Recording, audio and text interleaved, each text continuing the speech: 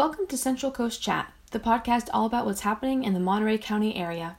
I'm your host, Angelica Cabral, a reporter and podcaster with the Salinas Californian, part of the USA Today/Gannett Network.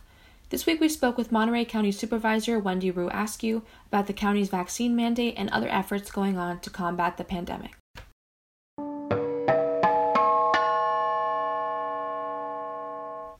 Hello, so I wanted to have you on our podcast this week to kind of talk about the vaccine mandate and what the county is doing, regarding the pandemic. Can you start us off by telling us about the vaccine mandate for county employees and how that came to be? Yeah, so Monterey County is one of many jurisdictions who has adopted a requirement for all of our county employees, all of our county workers to get vaccinated unless they have a specific set of exceptions that their doctor has spoken with them about. Yeah, and can you tell me a bit more about what kind of was the thought process behind that? Was it one of you on the board that kind of initiated this?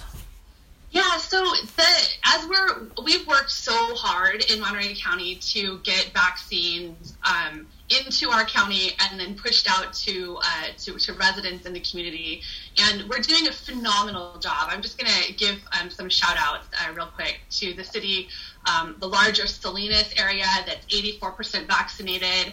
We're up to 77% vaccinated of eligible people on the peninsula and the Big Sur region.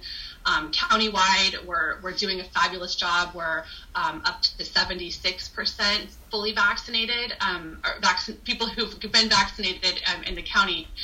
And so one of the things that we do in county government is we serve our residents. We provide life-saving care at Natividad Hospital. We provide regular health care through our county clinics. We have public safety through our probation department, through the sheriff's office, through district attorney and public defender.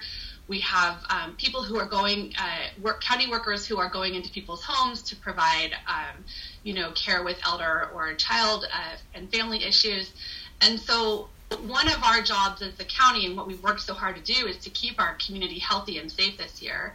And now that the vaccine is available, and now that the vaccine is one more tool in our toolkit that we can use to keep our community healthy, keep our community safe, ensure that anyone who comes to the county for assistance or service, that they can walk into a county building, that they can engage with the county worker, and they can have every assurance to know that they're not going to be unduly put at risk as a result of exposure to the virus. So it's one more way that we can keep our community healthy, keep our community safe, and ensure that the services that we're providing to the community, the services that people rely on for their own food and nutrition and housing and medical care, that they're able to access those with the highest safety possible. And I'm sure you get a lot of emails regarding the decisions you make, and you mentioned getting some emails from parents at the last Board of Supervisors meeting. You mentioned that. Can you talk about that a little bit? Yeah, so I'll start by saying I'm a parent. I've got a little one at home, and this year's been hard. This year's been hard for everyone. And for families who have, and extended families who have had to scramble when schools closed last year, it really is, in so many ways, our children who have been the silent heroes of this pandemic. We sent them all home from school in March of last year, told them to stay at home because we were worried that they would be the ones to spread the virus to more elderly residents and loved ones. They essentially sacrificed a year of school and weren't able to attend birthday parties. We had parents, we had mothers, we had women leaving the workforce in huge numbers in order to provide that caregiving that was needed. And so now, as children are going back to school, as businesses have reopened, we're hearing from parents. I'm getting dozens of phone calls, of Facebook messages, of letters from parents saying, please help us keep our kids in school. Please help us keep our kids safe from this virus until they have an opportunity to be vaccinated. Please do everything in your toolkit to make that happen. Vaccine mandates for county workers was one option that we had available that we acted on. A mask mandate would be another strategy that we're seeing used in other communities where, we know that the kids who are testing positive in school, it's not school spread that we're seeing, it's community spread. And then those children are bringing that virus into a classroom where other children are getting exposed. So the request from parents is loud and clear. They're asking the county to use our tools to put a mask mandate for indoor spaces in order throughout the county, so that when a kid's at the grocery store, when a child or parent is, going to get their hair cut or out, I'm trying to think what are all the things that we used to do, that their child isn't going to inadvertently get exposed to the virus while they're out in the community.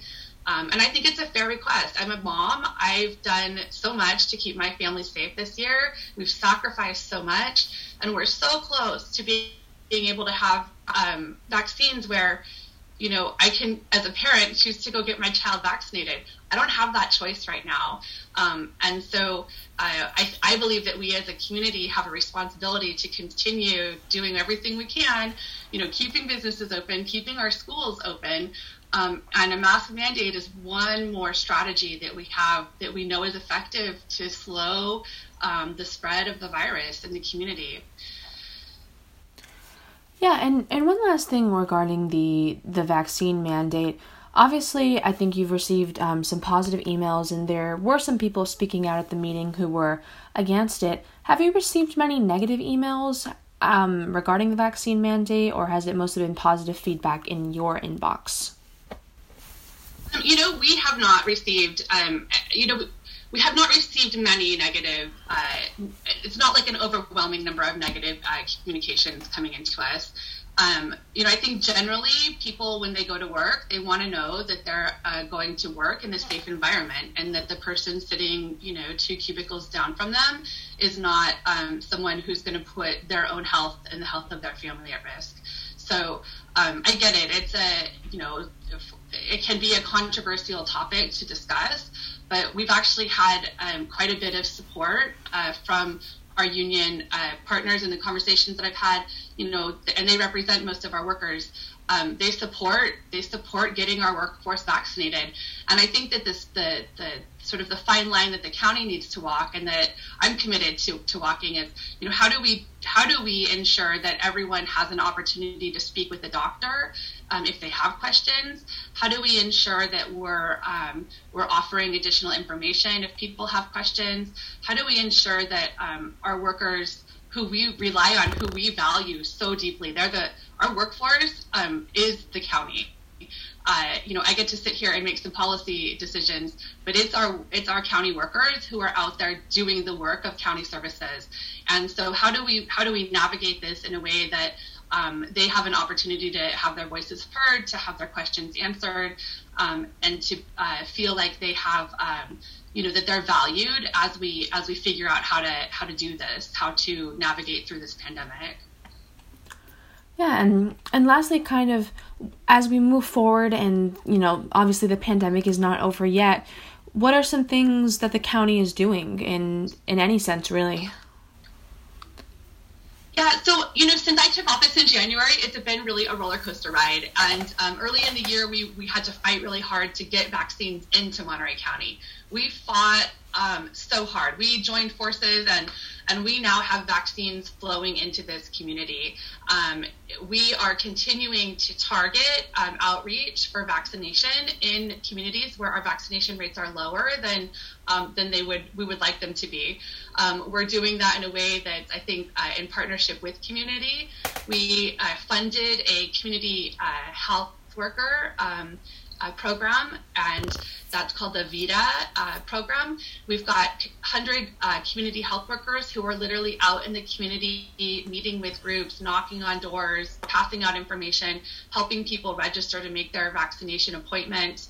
Our VITA community health workers are also helping us deploy testing out into the community.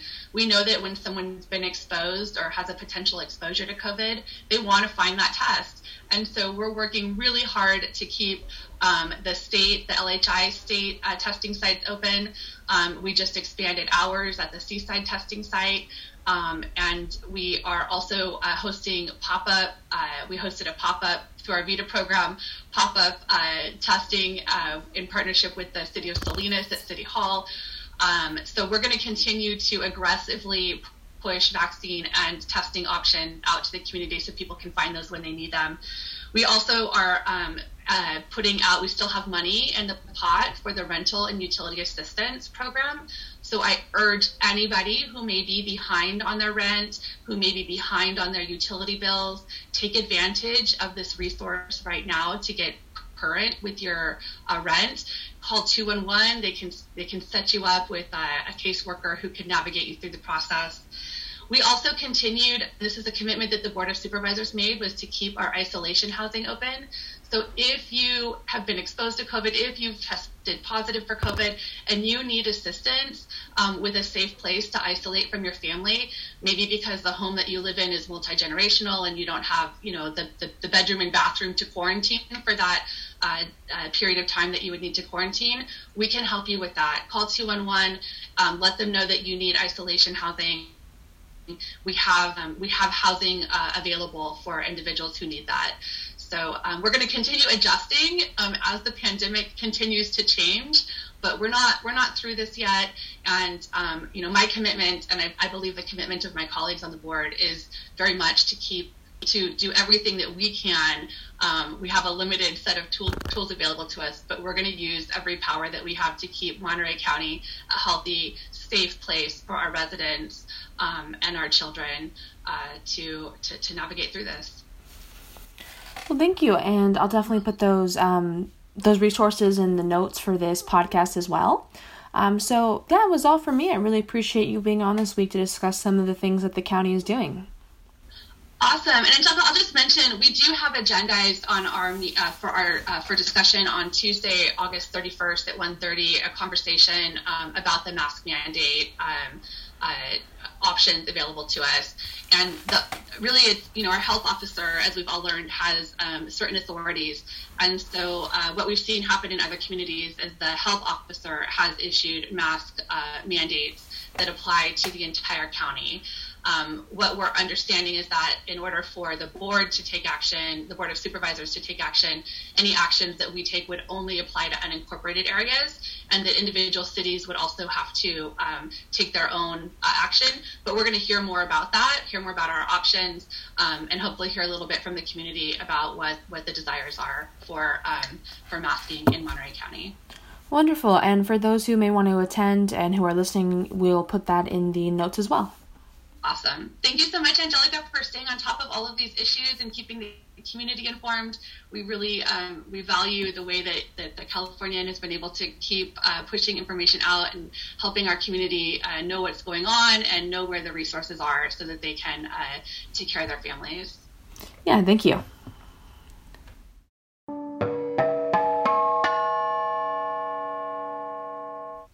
Thanks for listening to this week's episode. New episodes of our podcast are on our website, and you can also listen to us on iTunes. Just search Central Coast Chat. For more of our coverage, check out our website, www.thecalifornian.com, and follow us on Twitter @SalNews.